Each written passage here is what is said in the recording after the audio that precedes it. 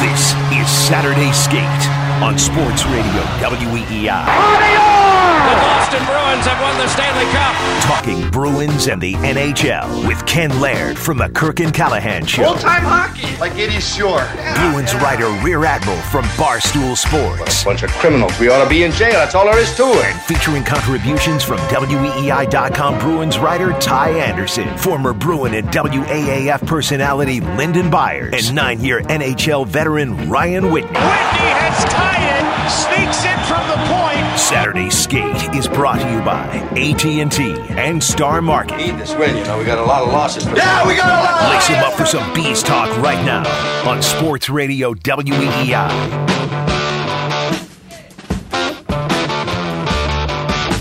All right, so a team that is 25th in the league in scoring just lost a 19-goal man for a little while.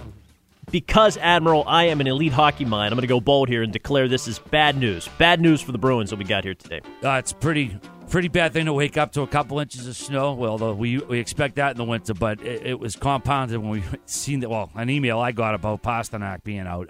It's the last thing this team needed right now is to lose a guy who's scored. A quarter of their goals. He's got 19 out of 77 of their goals. I think last week it was 30%. I got to go back and crunch the numbers again. Yeah, but it is incredible. Well, 20 of 80 would be 40. So he's got over a quarter of their goals, and they are already struggling to score. I don't know. This Frank Vatrano is probably not the answer. I know they sent him to Providence. I should say they assigned him to Providence when he came back from injury to presumably get him into game shape. But he did score a goal last night. He did. I wouldn't be surprised if that process gets accelerated. Obviously, he's not a replacement for Pastrnak, but he is a goal scorer. That's what he does, and the Bruins are going to need it. Some semblance of a replacement. Obviously, you're not going to replace Pastrnak at all. I shouldn't say at all, but you're going to have to do something, and I think the best answer on the farm right now is bringing up Vatrano. I agree with you, and we've talked about Vatrano was coming back off the foot injury for the last couple of weeks, and you don't want to read too much or put too many hopes on him as saving the offense. Because not at all. Especially when Pasternak's out. But he's got the kind of release, and he's got the ability, that goal-scoring, game-breaking ability this team just lacks in a lot of places right now. Especially, and I saw you put this up, Admiral, as part of your mailbag. A lot of the questions this week about Bergeron and where he's been point-wise. His line has been okay consistently, but in terms of the production from Patrice Bergeron, 4 goals here through 32 games. And what is he at point-wise? 9 points? 9 points. But I also did right because he's hurt. I'm not picking on him that he's got to be better. He's got to be better, but he's playing hurt, and I think that's the qualifier with what I wrote. Again, he's a guy who gives all, so you don't like to criticize him willy nilly. Like some other players you can have no problem criticizing, but Bergeron's struggling because from what I understand his foot still is bothering him. Well, my question to start here today would be just simply, and this is kind of we've touched on this in different forms each of the last couple weeks here on Saturday Skate. Are the Bruins in trouble, or are they just fine with their current situation? When you look at their division, other teams have been having some major issues as well, including the Montreal Canadiens, who last night, despite being the still the top team in the division, had Carey Price pulled after 4 goals, Admiral. He gives one of those sideways glances as he storms off the ice and down the tunnel. I believe they call it. Yeah.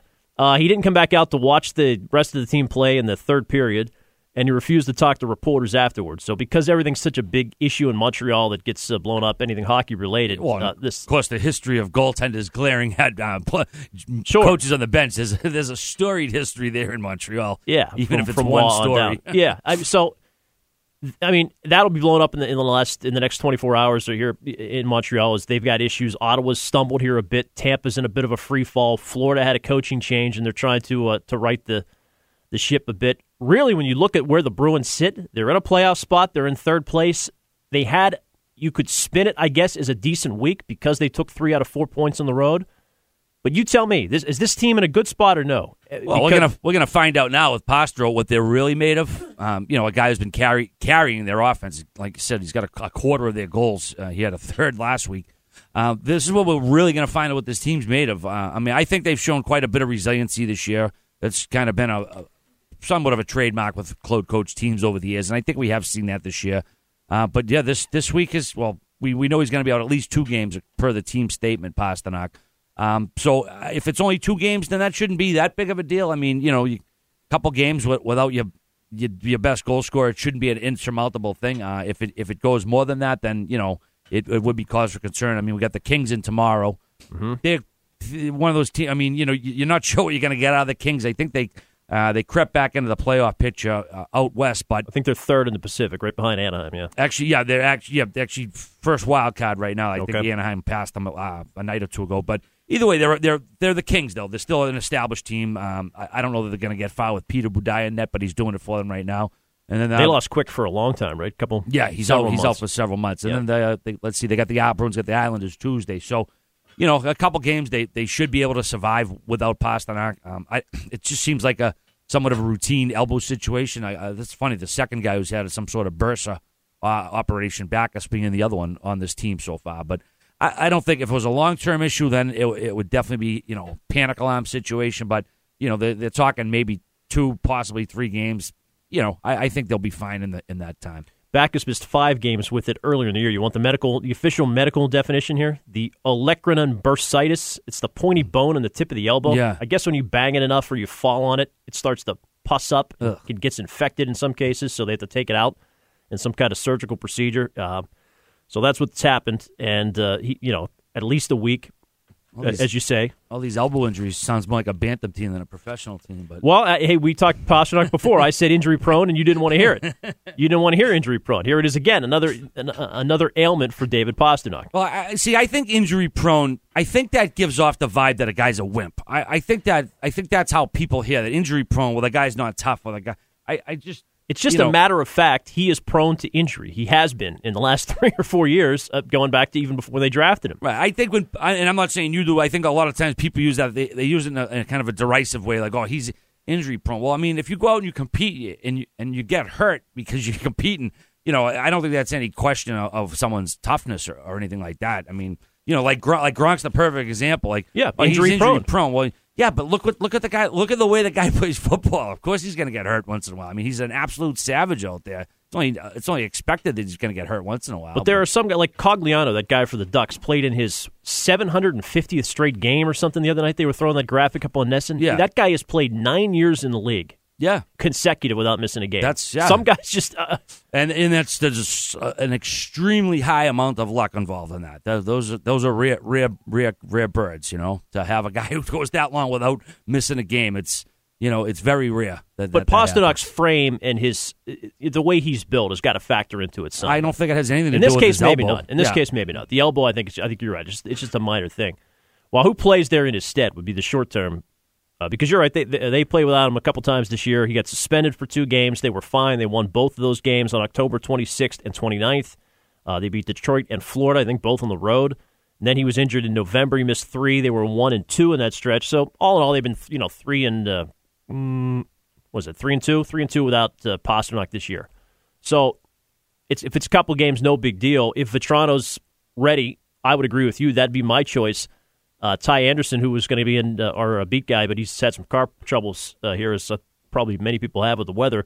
He's not going to be able to make it in, but he said it's time for Jimmy Hayes to get the spot. He wants to see Hayes up there to profile him, try to rehabilitate his image enough to move him if you can at the deadline for anything, and give the guy one last shot to play with elite players. I don't personally want to see that, but I'm sure it's something they'll consider. They've tried everything with Hayes to try to get him off the schneid. Yeah, and Claude continues to use him on the second power play, despite his lack of production. I don't know that Jimmy's the best guy to put in Pasternak's stead right now. Steed's stead. I don't think that's probably the best call. I mean, if they do decide to call Vetrano up, I would prefer they throw him in there. I mean, Jimmy's just really struggling, and I get the idea. You put him with Krejci, or put him with whatever you want to throw him up on one of the top 2 lines. I don't know. I don't think he's the best option right now. He's just having a tough year. I mean, his confidence is probably shot. He got the 1 goal and thought maybe that might change things, and it just hasn't. Again, Claude may do it where he's deemed him worthy of second unit power play time lately. Still, he could throw him there because he is a veteran. He's got some more games under his belt than a kid in Providence, but. Based on what we've seen from him this year, I don't think that's the best option for the Bruins right now. Tell us what you think. 617-779-7937. Texts at 37937. Who would you put up for Pastrnak? Will they be fine without him for a couple of games? And just in general, what do you think about the Bruins and where they're situated right now in terms of the standings, 32 games in? Saturday Skate, Ken Laird and Rear Admiral from Barstool Sports. We think, I'm just tired of promoting anything on this show because we've had some bad luck, but Ryan Whitney says he will be along at 3:30 today, so we're going to get former BU defenseman Ryan Whitney's take on all these. We're brought to you by AT&T, mobilizing your world. Star Market, see what makes us shine, and by Wise Snacks. The week that was, Admiral, tough to, when you look at what's happened here, I would say it was just an okay week. Hard to say it was a great week. They've technically lost 5 out of 6, including a week ago we were talking about a Toronto team coming in that looked ripe for the beating. Yep. That's a pretty bad 4-1 loss last Saturday. That was ugly. And followed a bad loss to Colorado. With another bad team. So there are very few teams in the NHL where you can look at the standings and say they stink. Those are 2 of them. You're supposed to beat. You're supposed to beat them at home, particularly. The Bruins lay a couple of eggs. Then they go on the road to Montreal and have one of the best games of the season. That was one of the best games, period, in the league I watched this year. And I'm not just saying that as a Bruins fan and a local guy. I mean, that was a wildly entertaining game that had playoff intensity, had the hits, had the biased officials, had everything. I mean, that game was a fantastic game to watch. The other biased night. Officials, although they got to call it overtime to help them win the game. Oh, it was a legit call. I mean, they missed a lot of calls. The offside, you think that was a legit non-inconclusive? Oh, wait, I thought you were talking about, what? Well, they had the review for offsides on the Spooner winner, if you remember, and it looked like he was off, but the angle, I guess, was down the ice. I thought you meant a penalty call. No, that was nothing to overturn there. There was nothing that you could see and overturn that goal. But if it were biased officials, there was plenty enough there. Well, there was plenty. Did you watch the ref? Did you watch the calls and non-calls in the first 3 periods? I know, but you're saying it's are you aware of the history of biased calls in Montreal? I am, but if there was a questionable call that went the Bruins' way, you would agree. They went to review. Well, no, it was called the goal on the ice, right? It was called the goal on the ice. I understand. There was nothing even close to conclusive to overturn that. So, and it wasn't the referee's call, anyways. It's Toronto's call. So the ref. Well, that's a good point. So it's Try again. Okay, it goes to Toronto. Fair enough. But okay. No. But regardless, they escaped there with some points. Yes. 2 points. Huge. But in terms of the game itself, which a lot of people I know didn't see because they were watching Patriots on a Monday night. Great schedule in NHL. I agree with you, but it's a terrific game, and these are the games you only get 4 of now. They're down to 1 game with the Canadians. Yeah, that is a bummer with the new formats that we don't get them more, but go ahead, I'm sorry. No, and we've talked about this before as well in the program, but I would like to see fewer games against the West. I just would. I would knock it down to 1 game against every team in the West.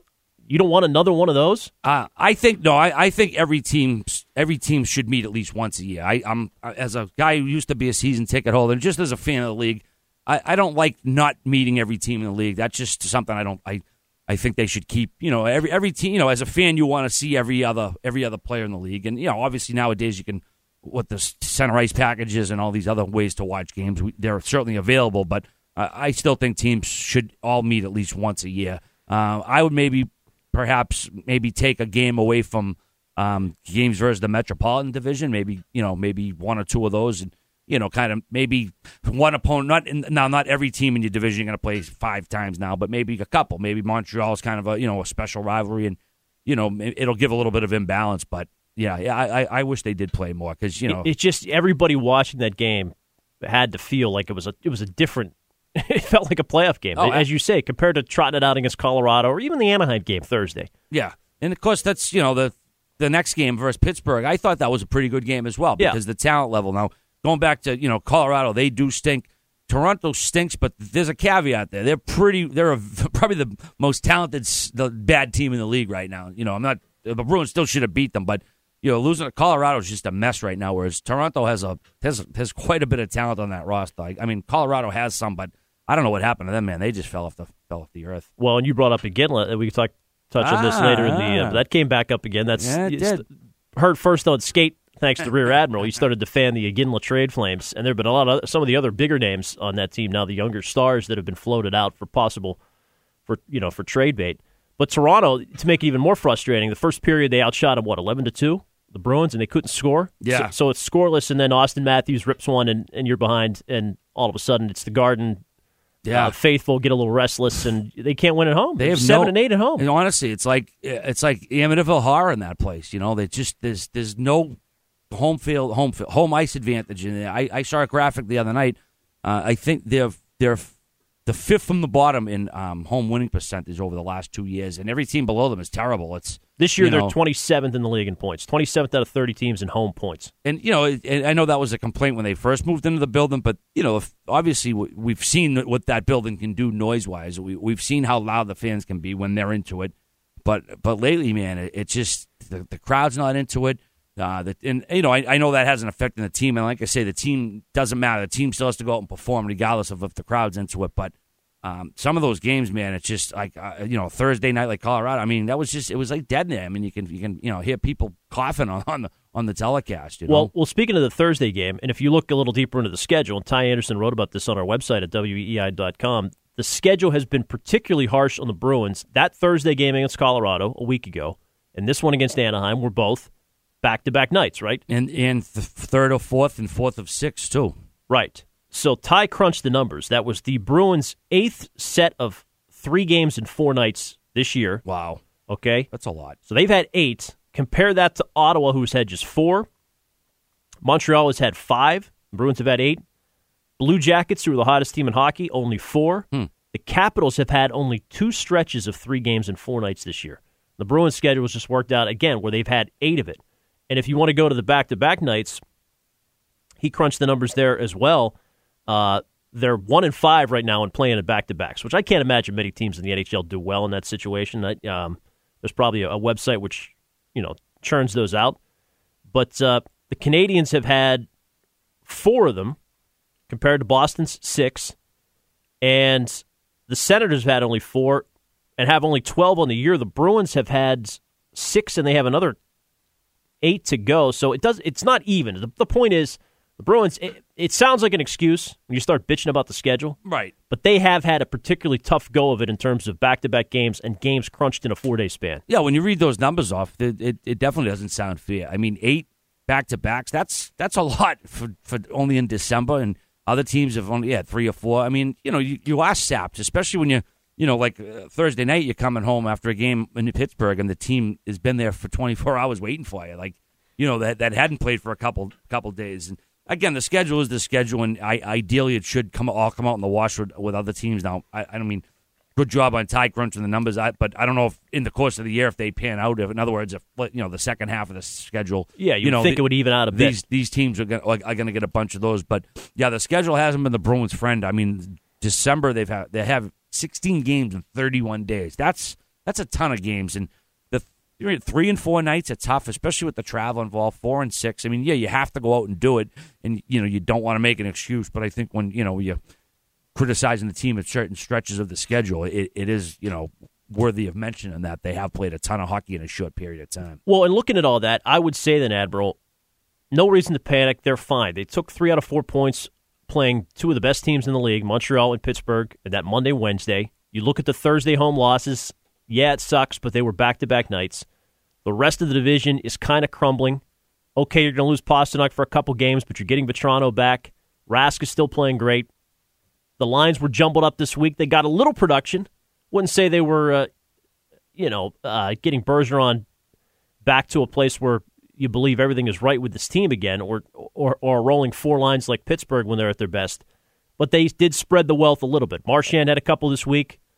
Krejci had a couple. They got a power play goal finally against Anaheim. So there are some good signs. I would say they're in okay position right now. The counter to that would just be we've seen this before the last 2 years where they've hung around the bubble and then they were not able to turn it on when it counted down the stretch. So this is the time of year you should be taking advantage of other teams struggling to get on a run like Philly or Columbus have done. Right. They're squandered points. There's no right. 2 ways about it. I mean, Anaheim, let's not by any stretch throw Anaheim in there with Tampa. I mean, I'm sorry, with Toronto and Colorado. Anaheim is a damn good team. They started off slow. They started off pretty bad, actually. You take a look now. they're 2 points back of San Jose in the Pacific. I mean, they're a contender. That top line is really good. There were stretches that second period where Getzlaf and Perry were just dominant. They can dominate. So let's acknowledge that Anaheim Ducks are a great team that the Bruins lost to. Like, the Bruins' effort was sloppy. They did have an effort. They did play hard. They were just sloppy. Anton Khudobin wasn't good. He needs to be a lot better. But that goes back to what we were just saying. Third game in 4 nights, fourth game in 6 nights. Any team is going to start, getting tired. And that's what happens when a team gets tired is they start making the sloppy mental errors. And we saw a lot of that in that game Thursday. So, again, yeah, it is making a little bit of an excuse. But if Khudobin was just a little bit better, they would have got a point out of that game. Here you go, bitching about the backup goalie again. We're going to get into that a bit later in the show. Saturday Skate continues. We think Ryan Whitney's going to be along. We'll get his take on a couple of these issues plaguing the team. As a former BU guy, maybe he's got an affinity for Matt Grzelcyk, I don't know, who made his debut and got a couple games under his belt. I'm sure Whit can weigh. You guys had another spirited Barstool Sports Spit and Chiclet podcast this week. Excellent show. We had Colby Armstrong on, former Penguin, former Thrasher. So check that out, but we'll be back and we'll talk about some of these issues, including Anton Khudobin, who continues to be the whipping boy, the 25th man on the roster, so to speak, getting crushed for some efforts in his backup performances. Ken Laird and Rear Admiral. This is Saturday Skate on Sports Radio WEI. You're listening to Saturday Skate with Rear Admiral and Ken Laird on Sports Radio WEI. Saturday Skate presented by AT&T, Star Market, and Wise Snacks. Ken Laird and the Admiral from Barstool Sports. Something's wrong with my call screener here, Admiral. I see Ryan Whitney is on the line. I'm not sure who that is. Same guy in the back of the milk carton we've been wondering? I think that is. You want to bring in your boy? This is my co-host from the award-winning podcast, Spit and Chicklets, brought to you by Barstool Sports. Ryan, welcome to the show. What's going on, fellas? I see, Rear Admiral, you had him play Rolling Stones for the lead-in. Is that like you're bullying the music now, too? He totally is. Totally true. Was that he does that on the podcast, too? I'm like Casey Case. I don't even get an option for our music. It's just, what RA wants, he gets. It's, we're living in his world, Ken. I know. Just a reminder, Ryan, we are on the radio. This isn't a podcast, so mind your P's and Q's and watch your tongue. All right, I'm ready. What's going on, pal? What do you think? The Bruins, no Pasternak. He's going to be out for a couple games. They're going to be able to survive his loss, or what? Yeah, I mean, I think that luckily it's only going to be at most, 4 or 5 games, because I think it's pretty similar to what Backes had done to his elbow earlier. I think he missed 5 games. So, I mean, it just sucks for the kid because, 19 goals right now, second in the league, so you have so much confidence, and then to miss any games, especially with an injury, I think he'll come back fine. It's always better as a player when you have an upper body injury just because you can continue to skate through it. You'll be out there alone, but you can get on the ice, get on your skates, and you're not sitting in the gym. So it should be no big deal. It just stinks for the Bruins because they need him. The way things have been going, I think the week wasn't awful for them, but it wasn't great either, and they need him as much as they can.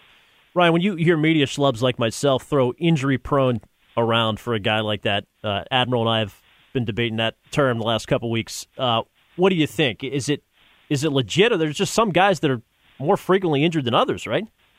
Yeah, I mean, I was severely injury prone. I don't necessarily think that it's such a thing. I think it's just bad luck. You can kind of argue it one way or the other if a guy's always out. I mean, I guess he technically is injury prone, but it's bad luck. I mean, you see certain things happen. The only thing about Pasternak is he's smaller. I think that he's gotten stronger and bigger, especially on his feet on the ice. He's got great balance, but he's still slight. So you can see once in a while he takes hard hits.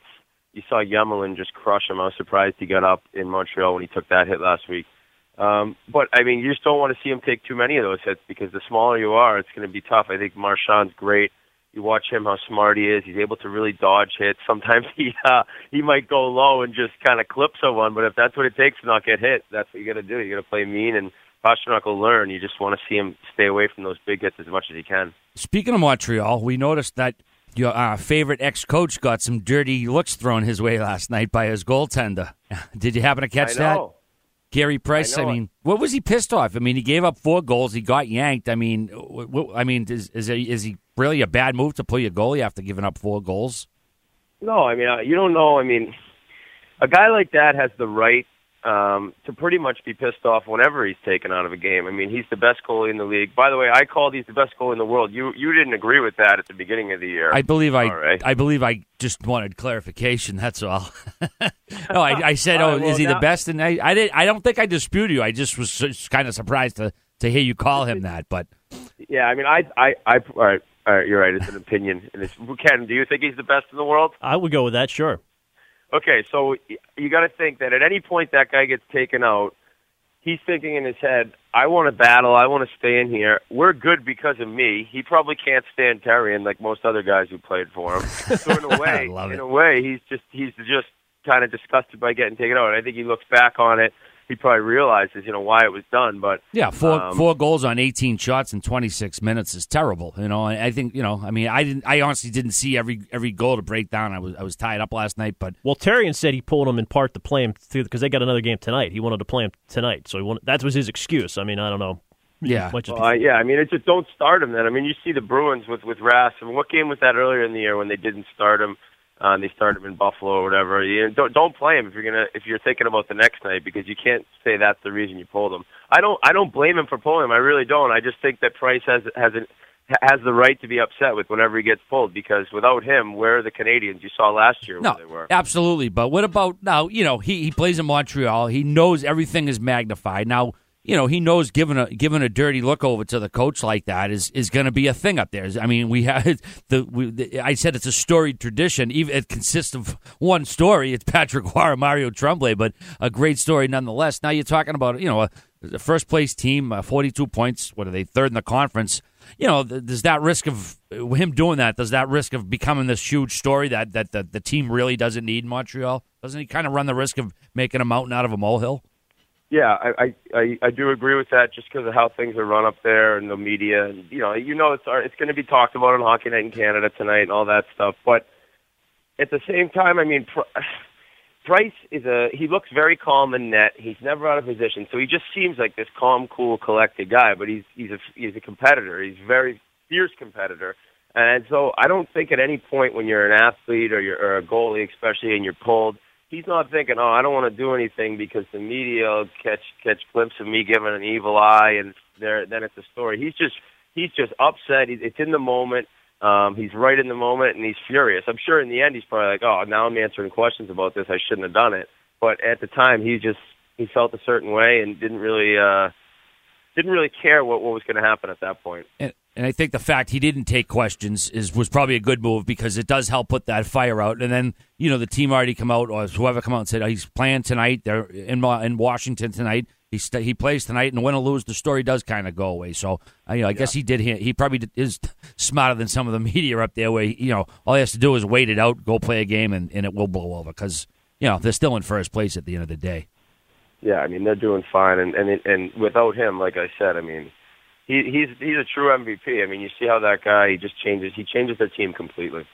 Ryan Whitney's our guest here on Saturday Skate on Sports Radio WEEI. Ryan, of course, former NHL defenseman and former Boston University defenseman. You still keep in touch with the guys at BU, Ryan? And Matt Grzelcyk got his debut this week. Glad to see that.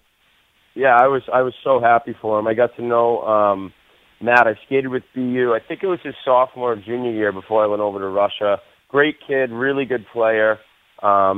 It's funny, I was excited for him when he originally got drafted by the Bruins, and I didn't really know what to expect because he is undersized. And you see now in the NHL, it really doesn't matter if you're undersized. Before, if you were a defenseman, 5'9", 5'10", in college or playing junior, I mean, you almost had no chance to get to the NHL, and it's completely changed where if you can skate, you can play. And that's why it's great for Grzelcyk. As well as he moves, I knew he'd get a chance. I think from the time he got to BU, and I watched a good amount of his games. I mean, not every one, but I saw him, and talking to scouts, he got way better offensively. I don't think he'll ever necessarily be a 50-point guy in the NHL, but he's a great puck mover. He could skate, and more than anything, having known him and being friends with him, he's just a good kid. I was happy for him, really happy for his dad. I mean, I'm sure everyone kind of knows the story of how long he's worked at the Garden. So that's just one of those good stories where I think the more chance he gets to play. I like him, he's third pairing right now. Good, 14, 15 minutes should be perfect for him. And I think Bruins fans are going to see that he's not an overly physical guy. So people in Boston, obviously will dislike that. But he moves the puck well. He can skate, sees the ice. just the type of guy the Bruins need. To be honest, they need puck movers back there. Yeah, he you know what stood out to me, Ryan, is that you haven't, and I always say this about young defensemen, is you haven't noticed him make any mistakes out there. That's when you typically notice a young defenseman. If anything, you noticed him because he actually made a couple of nice plays his first game. He almost produced a goal, almost got an assist. He was involved a couple times, and he just fit right in. And a lot of times with a young defenseman, or I should say a guy's first game in the league, you're expecting at least one or two mistakes out there, but we didn't get that out of him. And sorry, I didn't mean to interrupt you. But no, that's right. And it's funny. There was a lot made on Twitter during the game, and Doc Emmerich, who was among the best at what he does, was butchering his name. He was calling him Grill Chick, I guess. And during the game, Doc had said, he got bad intel, and that's basically he was told how to say the name. But coincidentally, only Pierre knew. That's embarrassing when Pierre's the only guy that knows your name. Pierre was the only guy, but I was on my way in here Thursday night, and I actually stopped in T. Anthony's, and I bumped in. Matt was in there. Ironically enough, was in there, and I was shooting the breeze with him as a fellow resident, former resident of Charlestown. Right. And we were shooting the breeze, and I was telling him his dad got interviewed between the game, and he actually said Doc Emmerich apologized to him for screwing his name up.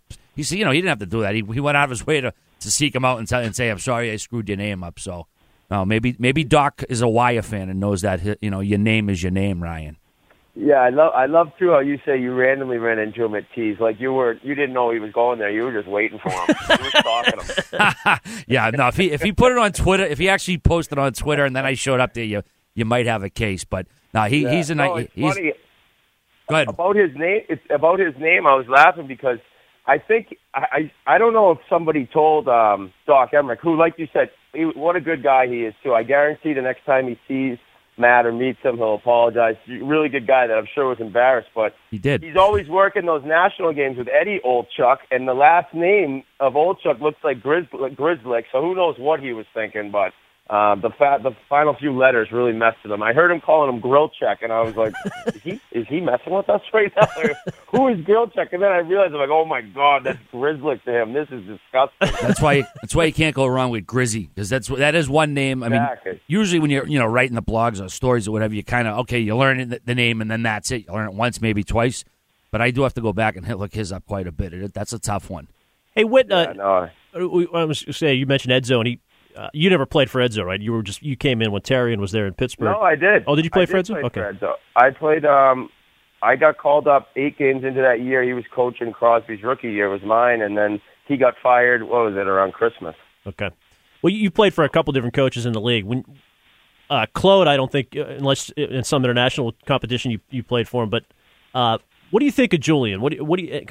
He's been in the league, been here so long. He's always kind of just on the hot seat now. But it's hard to tell whether that's serious or not. Do you think the Bruins are in good hands here with Julian? And would, if things go bad here in the next couple of weeks, would they consider making a move? Well, it's a funny question because I feel like he takes a lot of heat in this city. And when I was still playing, and then, even before they won the Cup, you kind of heard, like, people were sick of him coaching here and they wanted a new face behind the bench. And as the years have gone on and how he's continued to do well, with rosters that aren't really built to be that good. I mean, you can go and talk about how the Bruins were set to be great for 8 to 10 years and kind of mess that all up. But since that's happened, I think they've had rosters that he's gotten the most out of the roster that he can. You look at the team this year, I didn't even, I mean, granted, there's a lot of hockey left. I didn't think they would make the playoffs, not that they have or they'd be in position to, but right now they're third in the Atlantic, and I put it this way, if he were to get fired, he would have a job immediately around the league. I mean, this is a guy who's won a cup and continues every year to have competitive teams, even though the last, they missed the playoffs, but they're right there with a roster. A lot of other coaches, I think, couldn't even get that close. And as far as you're aware from guys you talk to in the league, he's pretty well respected by guys like playing for him? Yeah, I mean, it's funny. You ask guys around the league, and I remember when I played, nobody likes their coach. You like your coach? No, I can't really stand him, but they do respect him. There's a difference between just liking a coach and then not respecting him. Julian demands respect. I think that's one thing that you can tell. He gets on guys.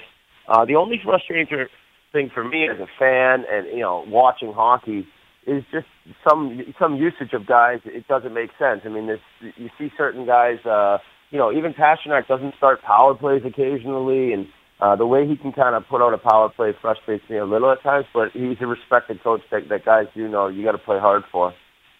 Ryan, I know we haven't seen much. We haven't seen any of them yet this year. We have seen him 39 games collectively. Frank Vatrano, what do you think his ceiling is as an NHL player? It's not fair for me to say, only because I saw him a little last year, and I haven't seen him enough. But you could tell, great shot, moves well. The only thing that worried me a little last year, and part of it is being a rookie and being afraid to make plays, but you didn't see a lot of vision ability. I mean, I think that if he gets the puck in the slot, he's a threat to score. But making plays, coming over the line, you didn't see much of that. Now, granted, like I said, he could have been younger and kind of nervous to make plays, but he can definitely shoot the puck. At the same time, I remember playing with a guy, Michel Ouellette, who was a great scorer in the AHL. 30 to 40 goals every year, and he just kind of couldn't translate up to the NHL. So you see a guy have a ton of success in the minors, and that doesn't necessarily mean in the NHL you're going to be able to score and produce like that. So I know, and I'm not really answering your question, but I just haven't seen him enough. I think the Bruins are praying that he comes back and can be a 20-goal guy, not this season, but on pace for 20. And that's what they need. They need more scoring. So he's going to get a really good chance to play on a top line and help them when he comes back. It seems like it's been a while. It must have been a legit foot surgery. I don't remember. I didn't hear the exact injury, but it seems like, this is a long time of the year to be missing. Yeah, he's back playing. They assign him to Providence, presumably to get him in game shape. And okay, all right. I wasn't even aware of that. So he's probably down there just for conditioning, I would think. Right. Yeah, it's not. It seems like a guy that they're going to at least kind of throw in the lineup. They've been bringing in, Bleed, and they've brought Danton Heinen up a couple of times. It only makes sense that they would probably throw, arguably the best sniper in Providence in the lineup up here in Boston to see what he's got. So he'll get a chance. He'll get a chance for sure. Well, Ryan, before we let you go, just based on what you've seen now, 32 games in, we still got 60% of the year left. Are the Bruins in or not by the time the end of the year rolls around? From co-host of the show with Admiral, they're a lock in terms. They cannot miss in terms of the Rears outlook. But are they in a good spot or no? Are they in a good spot? Yeah, right now they're in, so they're in a good spot. Right now it's ideal, but it depends on Tuukka, and I'm a huge fan. It drives me nuts listening to people call in that don't like his game. I don't understand it. They're 1-8 when he doesn't play this year. So look at that. Without him, they're not even close to where they are. And if he continues to be good, they will get in. If he continues to if he has a great season, they'll get in the playoffs. It's just they really do depend on him because they don't score enough. If they can, maybe get something at the deadline, I don't really know what'll be out there. I've heard Iginla, RA's all on that. I don't know what he has left really, but if they don't figure out how to score more, it just relies on Tuukka. And if he can continue this great season he's had so far, then they should get in. I don't know how far they go, probably a 1-and-out kind of thing, but it's better than where I thought they'd be at this point in the season. Good stuff, Whit. Good catching up with you. Keep Rear in line over at Barstool Sports and the Spittin' Chicklets, and we'll catch up soon. All right, I'll try. Thanks, fellas. Thanks for coming on, Wits. Bye. See ya. Ryan Whitney, 9-year NHL vet, BU alum. I think he graduated from BU. Did he graduate? I don't think anyone graduates when they play hockey at BU, and that's not a knock on them. It's just they're usually pretty skilled that they leave before their 4 years is up. Actually, Grzelcyk is probably one of the few exceptions. He actually did his 4 years there. Well, we'll get to the phones. Mike and some others hanging in there at 617-779-7937. Good segue from Ryan talking about Rask and the importance of the goaltending situation. I want to get into more of Khudobin and the heat he's taken over his last couple of appearances. Rear is ready to crush Anton Khudobin as the reason this team loses every time they lose. We'll discuss whether that's actually the case or not. Saturday Skate, Ken Laird and Rear Admiral from Barstool Sports, brought to you by AT&T, Star Market, and Wise Snacks. You're listening to Saturday Skate with Rear Admiral and Ken Laird on Sports Radio WEEI.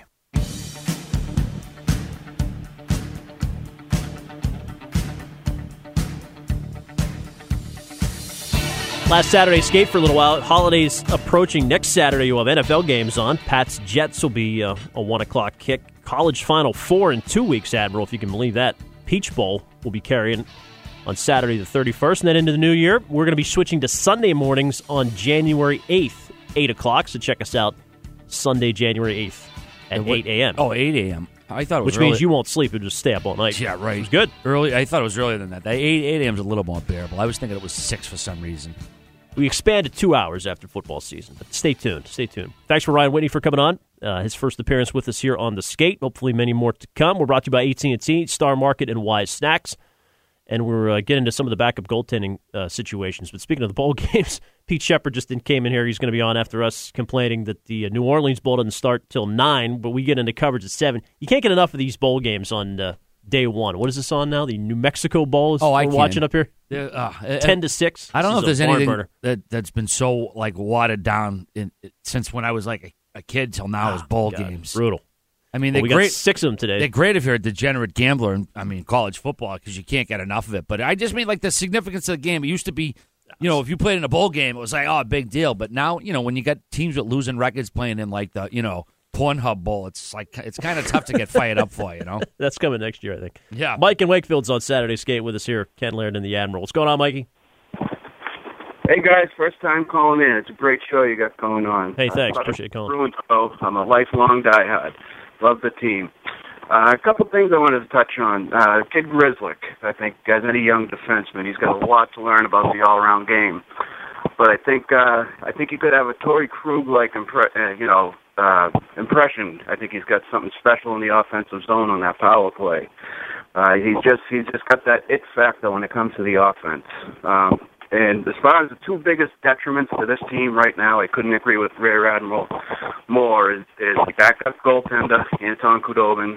And as far as Jimmy Hayes goes, I don't know how he collects an NHL paycheck. I think it could replace Khudobin and Hazy with Blaine Locker and possibly Ryan Whitney and have an upgrade at those two positions. Ooh, a Blaine Locker drop. I like it. With Whitney included. Thanks, Mike, for the call. Grzelcyk, you heard Whitney say he likes him too as far as being a puck mover. Obviously, he's a little biased because of the BU connections, but Mike says he likes Krug. There are a lot of people that don't like Krug, and he had a couple of wonky moments, including last Thursday in that Colorado game. Fans were getting on him for, but he played big minutes. He played 25 minutes the other night. They held Grzelcyk to 10. Yeah, they definitely cut Grizzy's minutes down later in the game. But Krug was a monster when the few games that Chara was out there. Yes. He really stepped up, I thought. There's people out there who can't stand every player on the team. I mean, I know Krug, they say Krug has detractors. Everybody on this team pretty much has a detractor out there somewhere. The knock on him, you can't really knock him for his size. I mean, he's 5'7" or 5'8". But he plays the game with heart and grit and balls, and that's, what you want out of him. I mean, he does what he can defensively. I mean, he's obviously limited because he's smaller. But if he was 6'2", he'd be a dynamic defenseman in his own end because he'd be able to take guys out of the play, use his stick more. I think for what he has, the size he has, he does a pretty good job out there. Dropped the gloves against Gallagher. Not much of a fight. No, sort of fell over that Canadians game Monday. But hell, give him a little credit. I'll give him your grit and balls. He there, answered Award. the bell. The hit on Shaw was. Shaw leaned. A lot of people thought it was going to be a review from the Department of Player Safety, but not at all. It was a clean hit. His shoulder was down, and Shaw extended his head out just as he got hit. So, that hit was perfect. Trending coming up, top of the hour, we'll get into the backup goaltending situation. Ken Laird from Barstool Sports, Rear Admiral. This is Saturday Skate 3 to 5 on Saturdays here on Sports Radio WEEI.